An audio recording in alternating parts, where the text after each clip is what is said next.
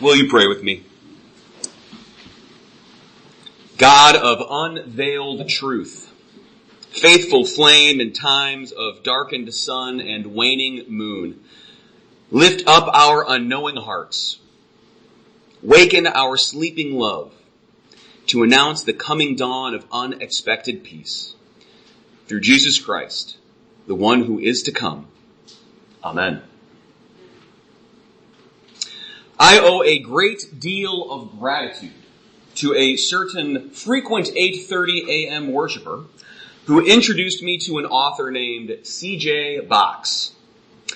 C.J. Box has written a series about a Wyoming game warden named Joe Pickett.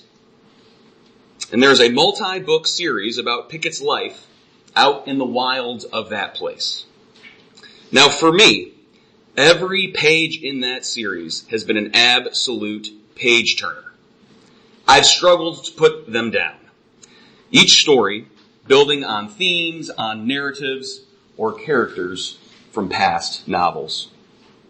Now, everyone here in this room has something that's captured you like that. Something you've fallen in love with, a riveting story in which the author has crafted a narrative that grabs your attention. And no matter what else is happening in the world, that story just simply won't let you go. What are those books for each and every one of you? For some, it may be C.S. Lewis's Narnia, Mere Christianity, Screwtape Letters. For some, it may be Barbara Kingsolver's latest Demon Copperhead, which was absolutely riveting. I've raced through everything published by Angie Thomas, most famously known for penning The Hate U Give. Fleming Rutledge is known as an author some of us simply just can't get enough of.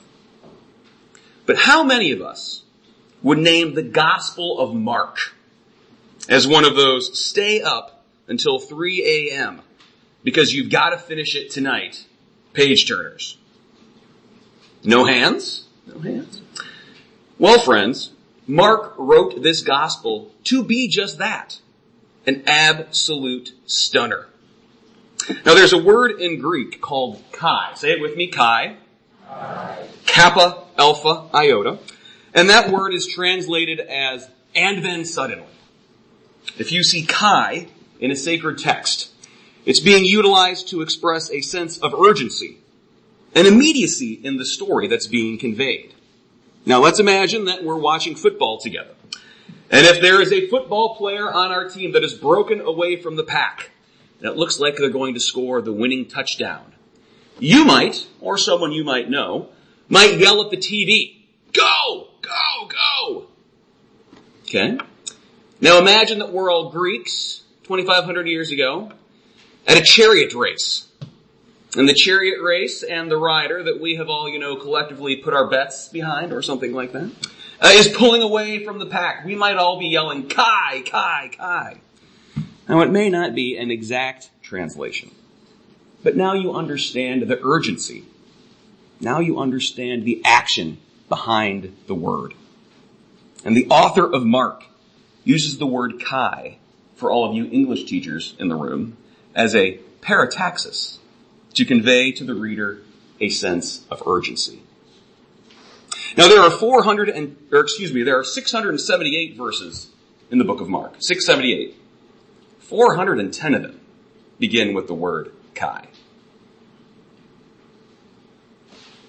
Another Greek word, euthys, which is translated as immediately. Yeah, I know, that's funny. That's good math. Euthless is translated as immediately. That's used 11 times in the first chapter alone of Mark. And then 30 other times throughout the rest of the book. When Mark tells us that John the Baptist prepared a way in the wilderness for the revelation of God to enter the world, Mark wants us to know that John did that immediately. John did that with great passion. John did that urgently. And Mark wants us to do that with our lives also. Now, an amazing man that I have known my entire life died earlier this week. He was a godfather of sorts for me, a man named Harold Shoemaker. He was active in our local church growing up, an attorney that worked for the freedoms of both citizens as well as freedoms for the environment. We attended the same small liberal arts college, Kalamazoo College, though some 30 odd years apart. But we were able to bond there through alumni networks and common relationships and experiences. If there's anyone I know who lived his life with a marked urgency, personally preparing a way for the goodness of Christ to enter the world, it was Harold. Harold was an influential political figure, a community builder, a mover and a shaker, and he used that cachet that he had rightly earned for the common good.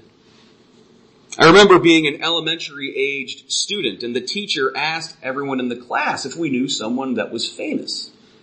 And my hand jerked up into the air, and I proudly said, "I know Harold Shoemaker."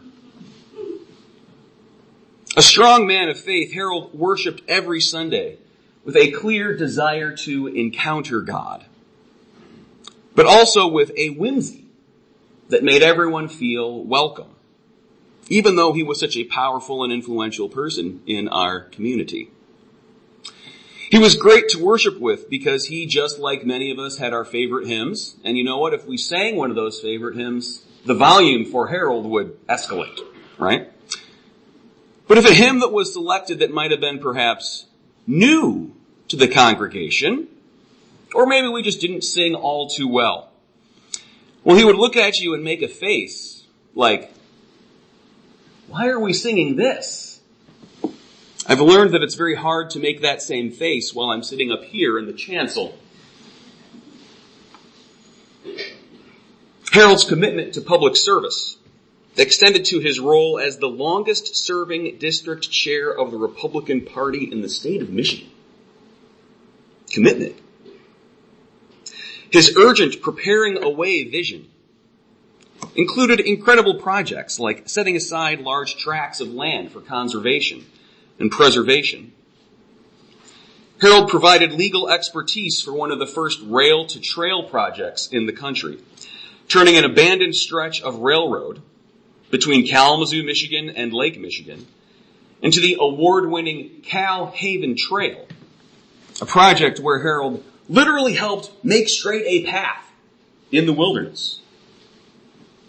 These were not endeavors that Harold merely just did for fun. They were chapters in a story of dedication to the betterment of the community around him. But Harold knew that these projects were also for the community that was yet to come. His grandchildren have ran high school cross-country races along the Cal Haven Trail. His daughter, inspired by his leadership and active participation, has served in the Michigan House and Senate. His firm actually changed names often because he kept doing such a great job at mentoring young attorneys that they would end up so successful they'd leave because they had their own pet projects to pursue. Just like John the Baptist, Harold knew that something far greater than he was on the horizon.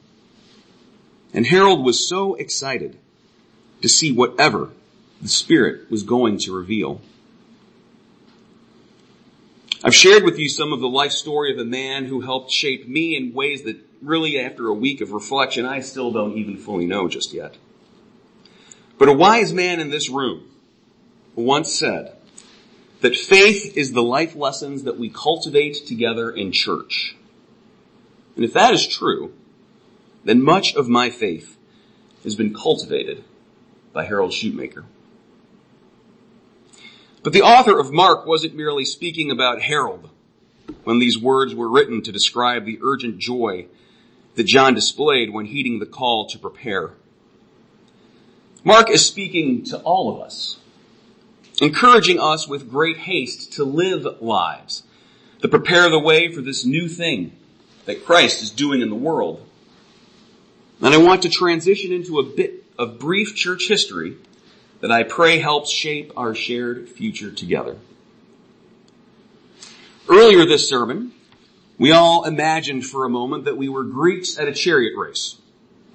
Now we're going to do something different, and we are going to imagine that we are the Roman Church evangelizing the Isle of Britain around the year 650 AD. Now, a key aspect of that evangelizing effort is that the church would build small churches in rural outposts.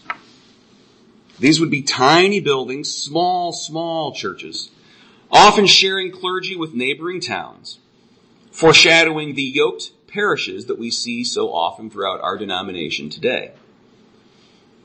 And these outpost rural churches would care for the people, would share the good news, be the hub of the faith life within that community, but they would barely be able to support themselves. They needed better infrastructure. And so the church would also build larger institutions, communities of faith where there were more resources. Perhaps multiple clergy, a library of sorts, whatever they could finagle, different energy. And these would be placed in well-established municipalities, cities, and these larger institutions would help and support the smaller, more rural congregations. Often, these larger church institutions would be in more populated areas, and they would then foster ecclesial relationships among the other churches in an attempt to urgently prepare a way. And do you know what those larger faith institutions were called? They were called minsters. Minsters. Now, you may have traveled the world and been to some large faith communities with Minster in the name. They're common all across England, of course. York Minster, Southwell Minster, an abbey in London whose name I simply adore, Westminster. But the point, friends, is that these larger churches with unique and extraordinary resources were created not just for the people who worshiped there, not just for the community in which they were planted. These minsters were created to help support other communities of faith, to foster relationships across boundaries with entities that perhaps had different means, maybe even different agendas, but were no less faithful, no less dedicated to following the risen Christ. Now, our Westminster was not built in the year 650 to support rural English churches, but that is who we were named after. And that theme has to be fulfilled. Preparing, fostering something greater and greater. And in fact, dearly beloved, the initial meeting to organize Westminster Presbyterian Church was held exactly 84 years ago today, December 3rd, 1939, with the Reverend Frederick Haverkamp and 15 people attending. And I have to say, it looks like we've grown. Can you imagine 15 people? McCormick's, what a voting block you would be. You would be a third of the congregation. I never had the chance to meet the Reverend Frederick Haverkamp, but I wonder if his vision for Westminster was 15 members and no church building. This is, of course, where they began. Perhaps a more interesting question is, what did those original 15 members of this church have in mind about the future of this place? What were the Minster Ways that they were preparing for? Well, what I'm sure of is that, in part, they were preparing for us. For just 3 years later, in 1942, those 15 and a bunch of their friends moved into this building. And then 10 years after that, a bunch more of their friends moved across the way, over there, into the sanctuary and that building. And that pattern of growth that pattern of vision, that pattern of preparing a way for what is yet to come, has continued on and on and on, and now we are given the sacred task of carrying that legacy into the future. And so I wonder, friends, in this season of Advent, when people of faith across the globe anticipate the new thing that God is going to bring into the world, what is it that we are called to prepare together? I wonder what is that new thing that's coming that we need to urgently and actively help bring to fruition. I wonder, both 2,084 years in, what the Kai is in our collective lives that says suddenly go, that says immediately prepare, that says urgently act because something is coming, and that something is so far greater. Harold Shoemaker knew it. Fred Haverkamp knew it. Those original 15, they knew it. John the Baptist knew it. And as these lit Advent candles remind us, friends, so today, so too do we. Amen.